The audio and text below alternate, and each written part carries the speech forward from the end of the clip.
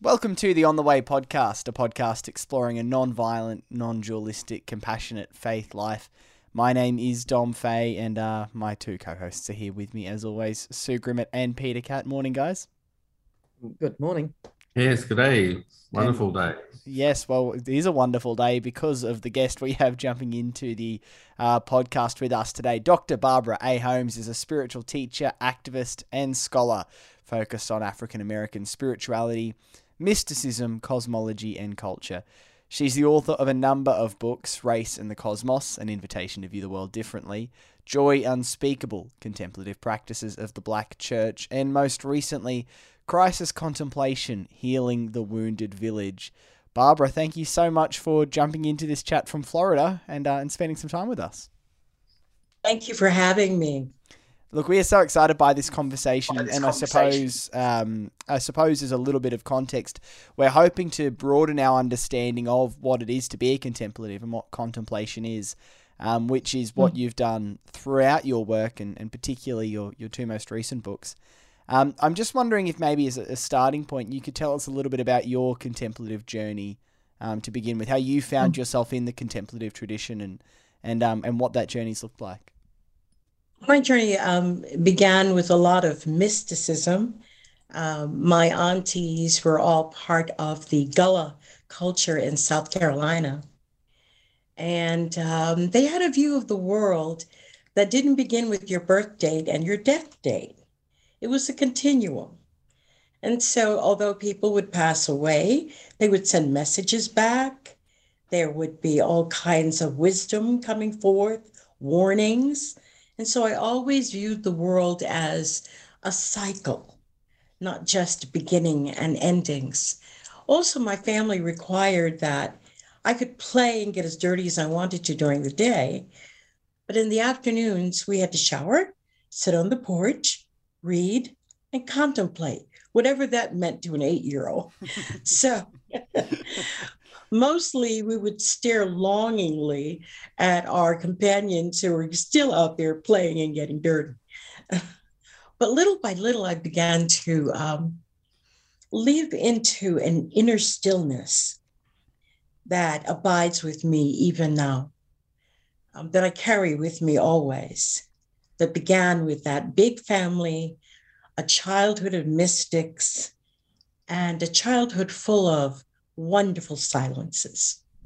Yeah, that's beautiful. That's beautiful. And it's interesting because something that your work on contemplation has radically transformed for me and for many others is, I suppose, a broadening of the idea itself, the term itself. I know when we use the word contemplative, many people probably think of something quite white, quite European. It's the kind of individual sitting in silence, maybe on a hilltop, maybe in a monastery, having a private kind of experience of God in that contemplative way. You have entirely opened that concept up. And I know when you write about this, you say there was a key moment for you at Mississippi Boulevard Church where you got a different sense of what it could be to be a contemplative. Could you share that story with us? Absolutely. I was writing the book, Joy Unspeakable, Contemplative Practices of the Black Church. And I was daring to say that African Americans had contemplative practices.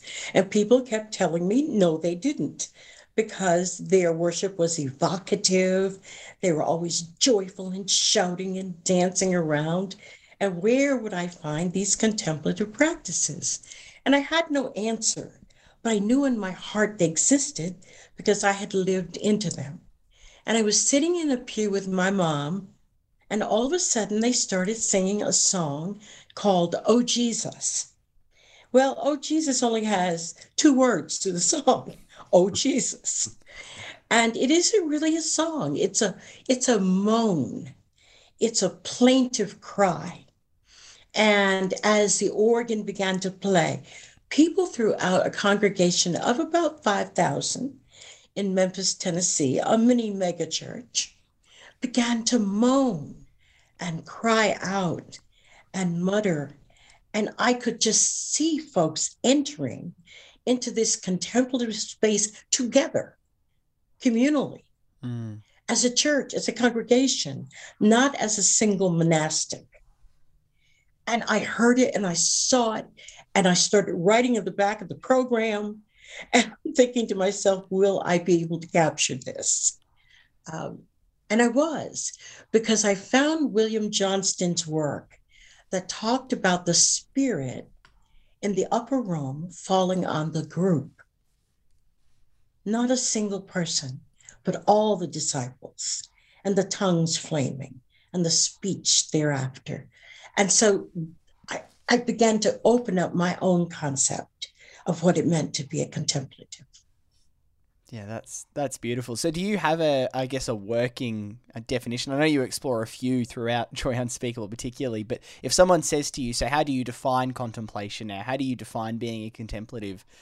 How do you respond to that? I'm never quite capable of giving a clear answer. It means to turn inward, to connect to other living beings through the spaces of silence, to take on a humility of spirit that aligns you with the universe.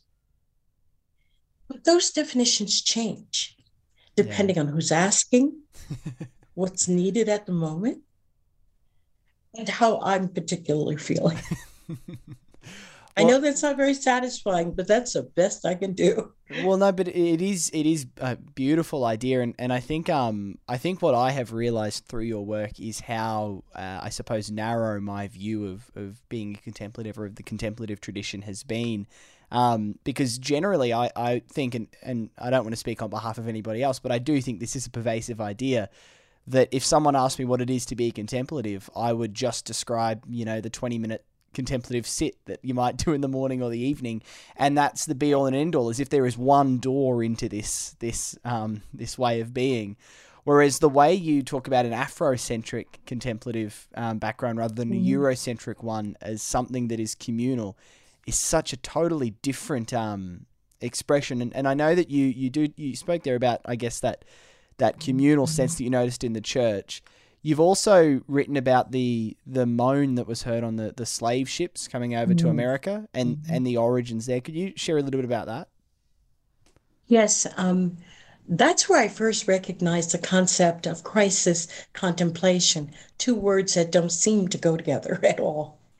Um, as I thought about slaves from, or Africans from different tribes, different languages, different cultures, all being tight packed into ships being brought to the West, I realized that the only kind of language they had, and there is a scholar, his name is James Noel, the late James Noel, who talked about the Mon as a language that became the primary language of those who shared nothing, except that they came from the continent of Africa. It would have been like filling slave ships with Italians and Spanish and Polish. They wouldn't be able to speak to each other or understand anything. And so they create out of their misery and their suffering a language, the Mon, that allows them to articulate, knit themselves together. And so that by the time they arrive on Western shores, they are a community stitched together by suffering and common experience and the Mon. The other thing is that in African and Afro diasporan contexts, the silences of contemplation can be in evocative practices like drumming. Between each drumbeat, there is a silence, a pause. Between each breath, there is pause. You don't just breathe continually, there's a pause. You can dance a contemplative moment. It need not be still, silent, and alone. It can be a village dancing, and you will break open a space that is contemplative. That's where your lovely definition of connecting with other living beings comes into Yes. play, and the spaces of silence. So there's spaces of silence in drumming, spaces of silence in dance, and there's certainly connection in all of those moments. You know, we actually, I used to be part of leading a school program that actually taught through the drumbeat program. There's a program in Australia anyway called Drumbeat, which is teaching djembe drumming, for that sense that for many kids, they can't enter a prayerful space or even just a quiet meditative space without being active, without moving. And it was actually in that space of drumming that some kids who really didn't get on with one another used to actually start to connect without words. And so there was something going on in those silences. And it's a lovely, I hadn't thought about it as being the space between the drum beats, but I suspect that could be a great way to look into it, that it was the space between the drum beats that allowed that deep connection to happen for those groups of teenagers.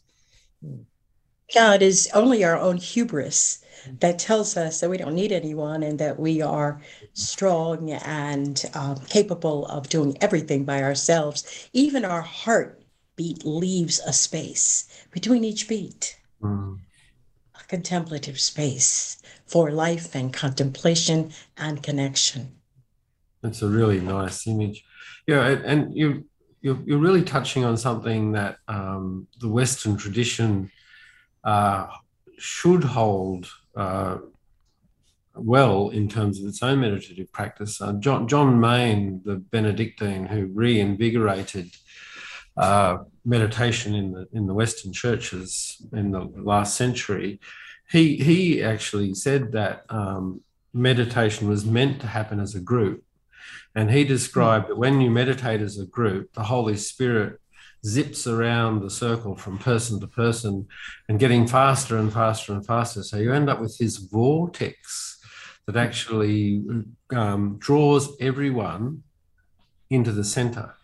And so that he described meditating as he advocated for meditating as an individual if you couldn't get to be part of a group, but to always imagine that you were part of a group. It's a bit like one of the images we hold of the church saying morning and evening prayer, that it's actually a corporate, even if you're sitting by yourself somewhere, you're actually part of a whole, and the wave of prayer just moves around the church. You know, that wonderful hymn that we sometimes sing about the day you gave us, Lord, has ended. And as we're going to sleep, someone else is waking up and saying the prayer of the church. And then we're actually not just praying for ourselves, we're actually praying as the church for the church and for the world. And it's like we're wrapping the whole world up in prayer. And it's that the whole world is being brought into this vortex of prayerfulness and contemplation. And you know, I think we can contemplate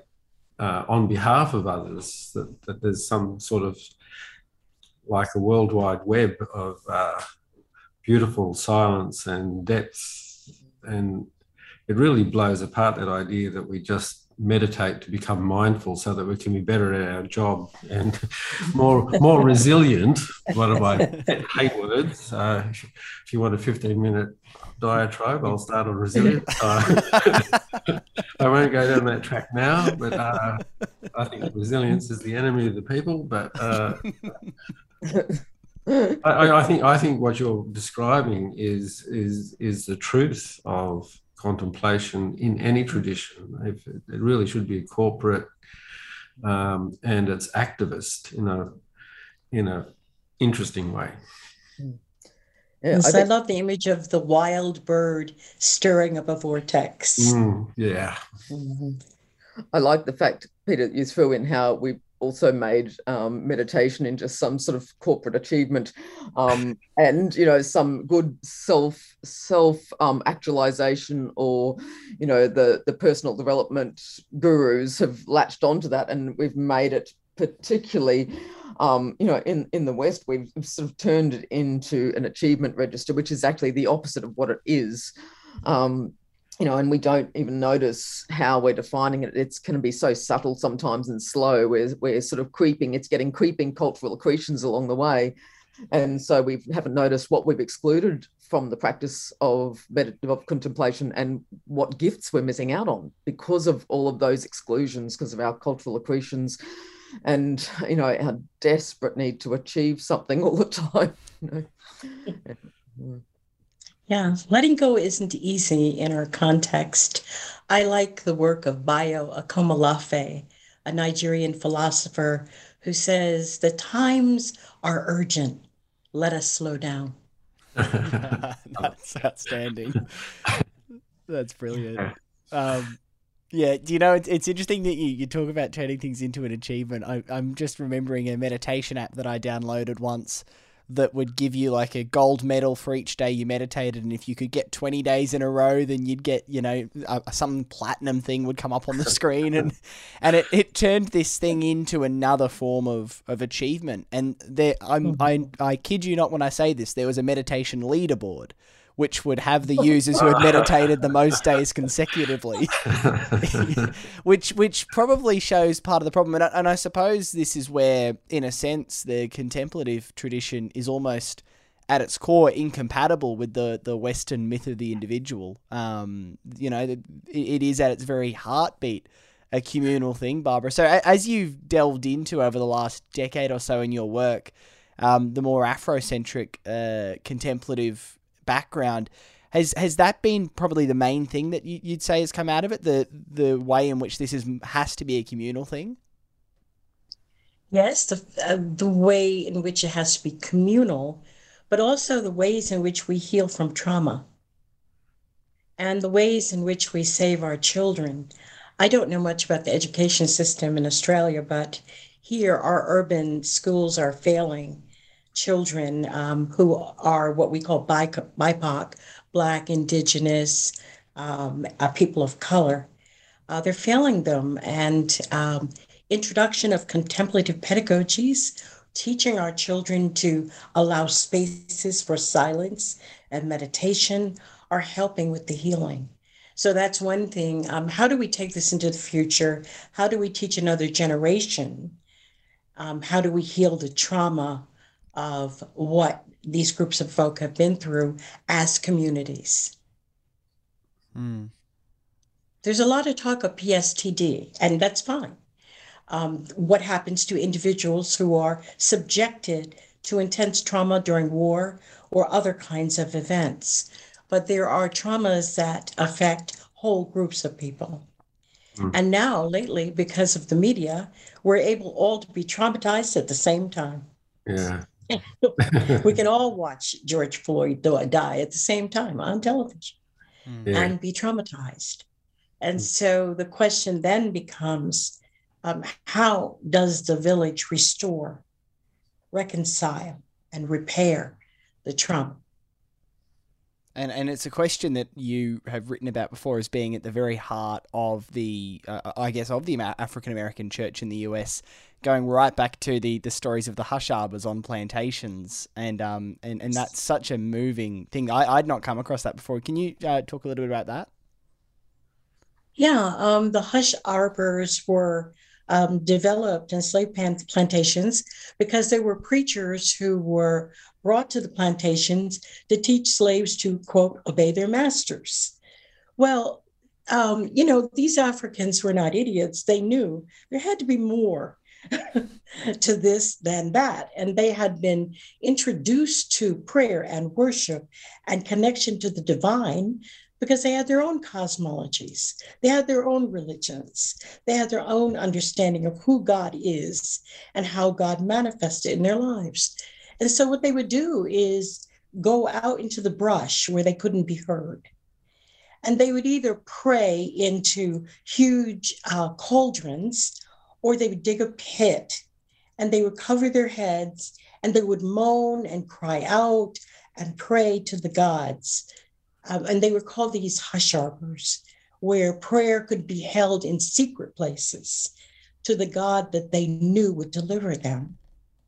Bayo Akomolafe says when the slave ships left, the slavers thought all they had was human cargo.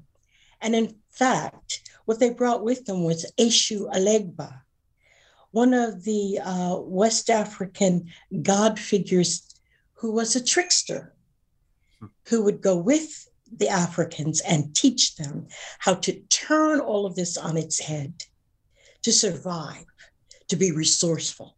Mm-hmm. And so they were carrying Africans in bondage, but they were also carrying the god, the trickster, the one who would teach them how to survive. Wow. That trickster, I love that trickster archetype is so subversive, you know, and it turns up in different places and saves people, really saves people. Mm. Yeah. It's a deep tradition of Christ the Fool, particularly in the Russian church, and part of that foolishness is the jester and the trickster and the one who can walk into power, talk truth to power in a way that other people can't, and destabilize power by revealing the truth. It's sort of pointing to the emperor and saying the emperor has no clothes on, and the veil is lifted. It's an amazing part of the tradition. Yeah. Right. People forget that Africans were there in the beginning in Jerusalem.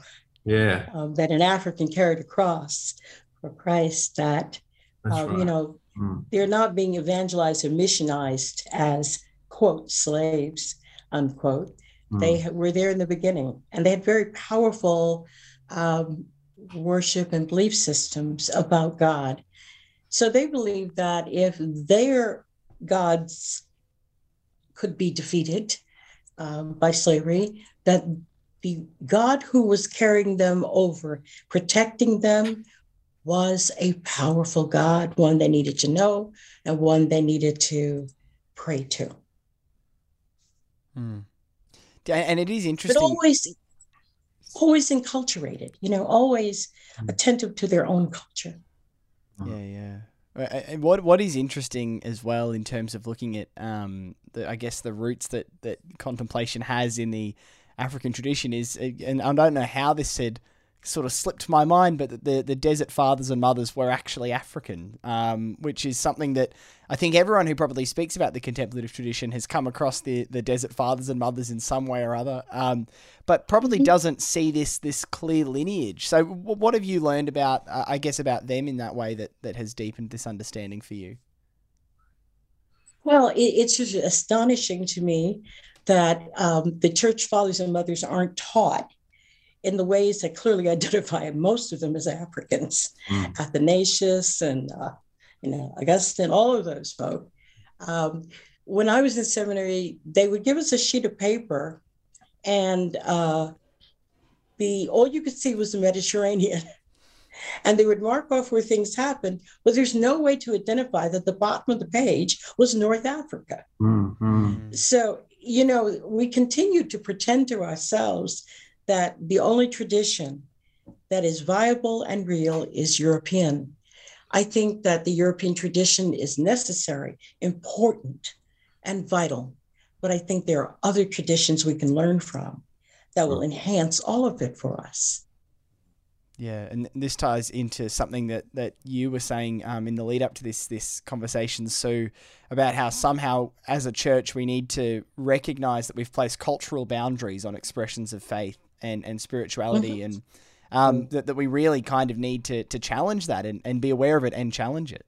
I think the being aware is the first step, though. I think there's an awful lot of stuff that we're just not aware of, where, you know, that assumption, for instance, that, you know, contemplation needs to be all about silence is something that maybe you haven't even challenged yet, you know, that we need to actually shake up and realize we've put boundaries that we don't even realize we have on things. So awareness before we can even start to break open some things that might set us a bit more free. Yeah. It's all about being free. That's right. I mean, that's the contemplative way. I was listening to the State of the Union address last night and realized they're still using the language of lightness for good and right and darkness for evil, and it just makes no sense when the avenue to our deep knowing is through the dark night of the soul. That you know, the sun is not better than the moon. It's an alternating force. That, you know, we give birth in the darkness of the womb. that the universe is mostly dark matter and dark energy. And so, our language, our habits all try to put us in silos that keep us from benefiting from the rich legacies that each of us bring from our culture. Your use of the map reminded me that the other, on the right-hand side of that map, is Turkey, which is part of Asia. And other church fathers like the Cappadocians were right in the center of Turkey and bringing in Asia, an Asiatic sort of insight into the church as well. And we've sort of homogenized it all into sort of a Central European, and their thought processes should continue to challenge us, particularly ideas of Trinitarian thought and the like. One of the Cappadocians, Gregory of Nazianzus, was on to the idea that the Trinity broke down all our binaries and he's writing in the 4th century, and we're still battling to overcome our binaries of light versus dark, and so here we have these other cultures that were trying to give us insights, and we tamed them and then put them in a box. And I've learned as much as I could possibly learn. I went to law school and practiced law, and then got a PhD, and did any number of things I could do because I loved learning so much. And now the process is of unlearning, of using that for what it's worth, but putting it aside and allowing myself to be taught in ways that I would have rejected as a younger woman. And so I'm willing to dance with Sufis, and I'm willing to listen to Native American drumming as an entry point into the very center of my heart. I want to know from people who have been ignored, whose stories have not been told, whose prayers have not been heard on earth, perhaps in heaven, but not on earth. I want to learn from them. Yeah, and this ties into your latest work with crisis contemplation, which is, as you said a little earlier, 2 words that we probably don't often throw together. I think when we think about, or it's certainly in the idea of contemplation I've had that you have helped me very radically challenge, Barbara. I have generally thought of maybe a lovely hilltop, a quiet weekend, and things being peaceful and all being well in the world, not contemplation in the midst of the worst times of life, of individual and collective crises. How did you start to, I guess, see the common thread between crisis and contemplation? I began by just taking a look at groups of people I was studying. After I did the book on the contemplative practices of the Black Church, I began taking a look at the trauma of Native Americans and their removals from native lands. I began to take a look at the Holocaust and this group suffering there. And I began to realize that entry into contemplation has many, many portals. It's not one door. And yes, you can go through as an individual, as a monastic, but you can also go through as a group, as a matter of rupture and breaking and crisis. When you are all going in Treblinka into the gas chambers, that is a moment of breaking experienced by more than one person. And usually what happens with crisis contemplation is that it's sudden. There's nothing you can do about it. You can't change it. But you don't experience it just as an individual. You're experiencing it as what I call a village. You are entering into this together. And it is a shifting of reality for you. It is crisis, it is wounding, it is traumatizing, and it puts you in a space where only divine help will help. There is nothing nothing to change the circumstances except intervention from divine sources. Yeah, I think reading your work as you explore how, certainly, and you write from an American context, but even globally, we are in something of a collective dark night of the soul at the moment. And you throw in what's happened politically with the pandemic, with global conflicts now, with the climate, and you could probably list a bunch of other things as well. That it does feel like there's a collective dark night of the soul, and I think it might have been on our recent podcast with Sarah Augustine, but I'm not entirely sure of that we discussed the idea that in this dark night of the soul, the response of many people is the best life they can imagine is maybe a private happiness for them, that maybe I could go out and achieve in the midst of this sinking ship. I might be able to get myself a dry room on the top level, and at least I will go down with everybody else, but at least I'll stay alive a bit longer and I'll get good food until I go down. And it's such a reduced vision of the world, and it is very much this whole thing's going to hell, and it's just going to be get what you can out of it before it does. How does the idea of crisis contemplation help us entirely reframe that approach to these times? Well, we're not going to, nothing's going to get better for one individual. It's about determining that we're going to have to dig our way out together. Something that didn't happen very well in the United States during the pandemic, when masks got politicized and all of that, sort of like you're saying, you have a room on the top, so you might sink later, but you're still going to sink. The point is, we are in this together. We have to admit that we're in this together, and that we have to reconstruct new realities. There is no going back to, quote, normal, unquote. That wasn't normal in the first place. It seemed normal because we were used to it, but it wasn't normal. And so to get anywhere in reality, it isn't a step-by-step process. I've always thought of it this way. It is the imaginative leap. What can you imagine for the collective that is good?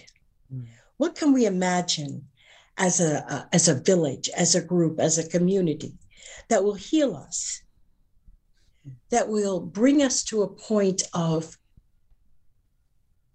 common good again? Once you can imagine it, you can leap toward it.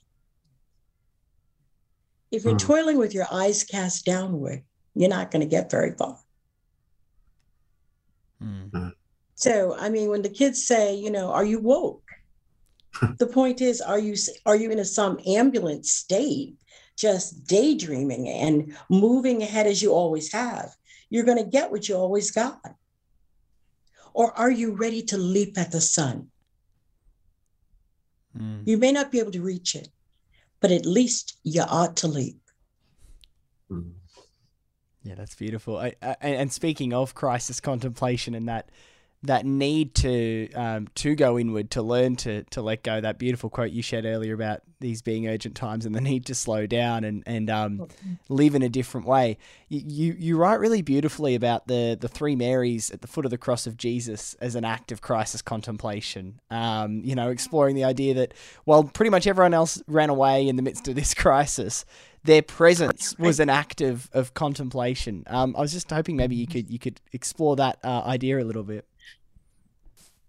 Yeah, I was reading Jewish literature, and I ran across the statement that the prayer that Jesus prays from the cross is a children's bedtime prayer. And so when Jesus says from the cross, and I don't have the quote in front of me right now, when he speaks to Mary from the cross, he's saying Jewish words that were spoken every night when he woke up, every night when he went to bed, with the presumption with Mary, he would wake up in the morning. So when I was writing about that, I was saying, Mary was the first to know that he would be resurrected because he's repeating this ancient Hebrew psalm that is being used as a bedtime prayer. And every night he and Mary say it, they don't presume he's going to die. They presume he'll wake up in the morning and eat breakfast.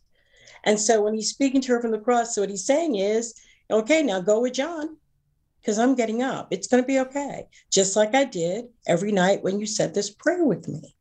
And so it's sort of a signal to her. And I have preached that.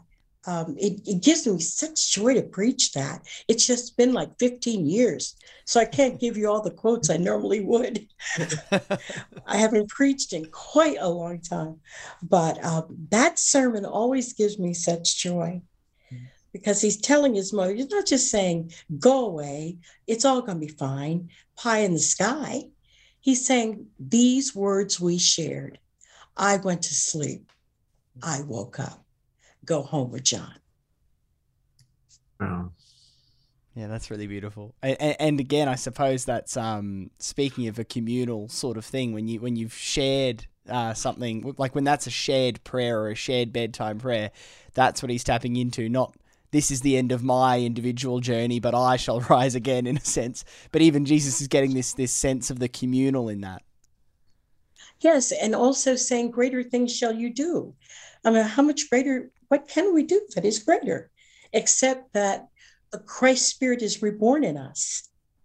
And together, we do more. Whatever more means. Look, there's a few other things I was hoping we might have a chance to explore. One, from a contemplative point of view, as I mentioned, our Eurocentric understanding of contemplation is one largely founded in just silence and sitting silently for 20 minutes or whatever it might be.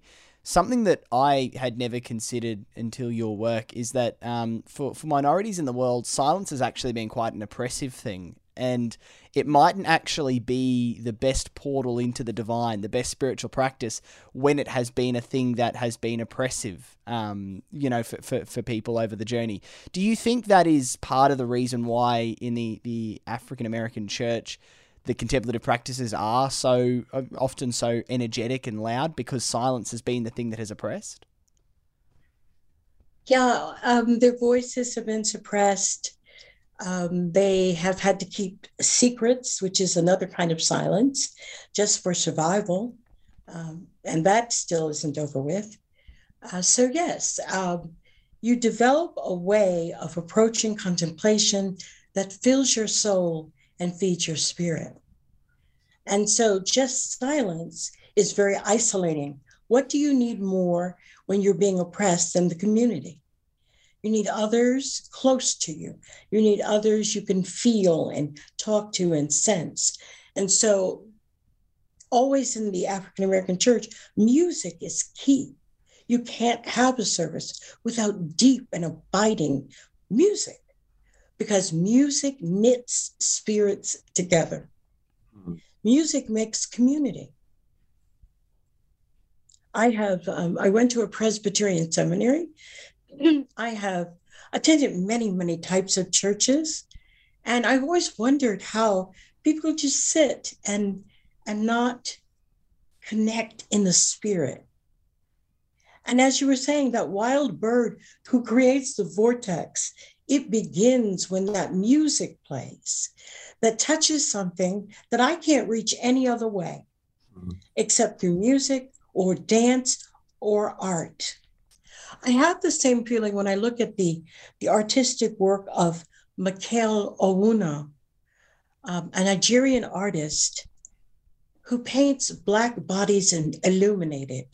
He said that he saw so many Black bodies shot down by police in the US lying in the street. And he decided that he would illuminate African bodies, all kinds of people of color in the universe, and put stars on them and astral markings. And you begin to see something different. When I saw his paintings, it took my breath away. It's not because I didn't see myself as part of the universe or part of the connection. It's because I'd never seen it actually depicted. I could imagine it, but when I saw it, it enlivened me. It fed me. I love that idea of that true contemplation actually reveals the truth. Yes. I think that's, corruption and abuse and all forms of oppression actually thrive on silence and secrets. And, Yes. We have sometimes created forms in the church that you can have a split life still and maintain this outer performance of what could look like contemplation. But actually, I think true contemplation, because it's based on connection, true contemplation has to actually, it has to overturn the secret keeping. It has to be authentic and expose, reveal, I guess is a better word. It has to reveal what is there. And sometimes that happens in silence, obviously. Sometimes things, even about yourself, that if you sit in silence, things that you've smushed down within yourself have a chance to surface and be revealed. But I think I've never thought about the fact that corporately, that contemplation as a communal work also will reveal communal truths. And so the oppression that comes with secret keeping should not sit comfortably with contemplation. Right. Wow. Yeah. Right. Yeah. You have to expunge. You have to pour out the poison. If you must continue to live in societies that are oppressive, you cannot do that carrying gunny sacks of bile. You have got to get rid of the poison. And so African American churches were places where you could run the aisles, scream if you needed to. I could not, even as the leader of an Anglo seminary, attend only Anglo churches on Sunday, because sometimes I felt like screaming. Yeah. And you can't scream in an Anglo church without the police coming. Sometimes you have to get up and run all around the pews, and nobody has to know what that means. And so, this was the circumstance when Jeremiah Wright was castigated, the African-American prophet and preacher from Chicago. The problem was not what he said or didn't say. It was that Anglos didn't know what we did in church. They thought we did what they did. Yeah. If an African-American church had Methodists on the outside, they thought we did what they did. We didn't do that. We might be part of the Methodist movement. It might say Baptist on the outside. It might say Episcopal. But if we needed to run that church or scream, or if we needed to get on our faces at the altar, or if we needed to moan or not speak at all, or just say, we're not having a sermon today, we're just going to play this music. If you need to weep, come to the altar to weep. We did what was necessary. And so all that happened was they got a little peek into what we really do on Sundays, which is exorcise the poison. And people, I'm reminded of how people responded to Bishop Michael Curry's sermon at the wedding, because it wasn't the sort of Anglican proper, in inverted commas, sermon. It was Afro-American priests, bishops' version of preaching an incredible sermon, I thought. But I was really amazed at how so many people thought that his sermon was inappropriate because it was so exuberant. And yet here he was celebrating this couple and what they meant for each other in a way that I thought peeled back the layers of some of the artifice of what the royal family, and the royal family, because of its secret keeping and game playing, sometimes undermines itself. And Michael Curry walked into that and split it open in the most fantastic way. I'm also reminded that Thomas Merton, who was a contemplative, was able to recognise that America was about to descend into race riots long before people who were running around doing stuff could see it. And he said that it was because he was a contemplative that he could see the truth of what America was becoming and doing to its people. So it is about truth-telling and peeling back the labels, and sometimes the silence is needed to peel back the labels or to peel back the layers, but other times the silence actually just cements them. So it's how we use silence and how truth and silence relate to each other becomes a real complex thing to explore. Yeah, and it really, contemplation helps us to have a living source for truth, because truth can be variable. And so, I mean, those who speak out of their political truth, their social truth, their whatever that truth is, I have found that my source of truth has to come up fresh out of a deep connection to something greater than myself. It cannot be rooted in my opinion. It cannot be rooted in my scholarship.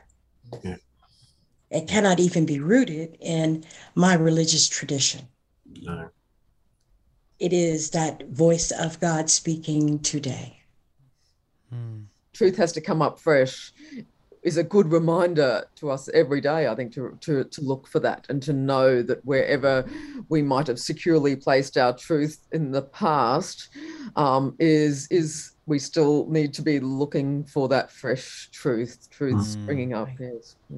And I suppose that ties in with the what we were talking about earlier about the human desire to homogenize it at times, or to lock things down and lock things in, and you know, well, this is the thing that's worked for me. This has been what's led to the truth. So this is now what all I do, and the whole practice of what I do, even if it's lost its meaning. And it reminds me even of noticing just how much my ego will attach to, you know, whether it's the 20-minute contemplative sit or whatever. Well, this is now my channel in. So I will do this every day, and then maybe I will notice that I've been doing it for days and have entirely lost the origin of the meaning of why I do it or what it's about. And I may be on the app getting the gold medal for, you know, climbing up the leaderboard again, because that's the thing about the ego. It's so constantly wanting to perform and to achieve again. And this is what I love, Barbara, when you say, and I've heard you say this in a few different places, that people of faith often call for the Holy Spirit or pray for the Holy Spirit to come down, but we would have no idea what to do if it actually did. Because it would disrupt everything. It would totally throw our games of private perfection and you know, things being in nice, neat order. It would totally throw that out the window. Right, because we have decided how to do church, how to approach religion, and I'm not sure that it's viable for the next century or even the next week. The question is, how do you dismantle all these systems you put in place? And that takes the wild bird. Yeah. That's such a lovely image to work with, isn't it? Well, look, Barbara, this is we might move towards wrapping the conversation up now. But before we do, I'd just love to, I guess, talk a little bit about the times we do find ourselves in. I know that you know, people do feel largely in a state of crisis at the moment, and you know, as we record here in early March in southeast Queensland, we find ourselves in the midst of another crisis that's happened with the weather. And I know it won't be too long until this podcast will go out a little bit after that, but we have just had another occurrence of floods and crazy weather.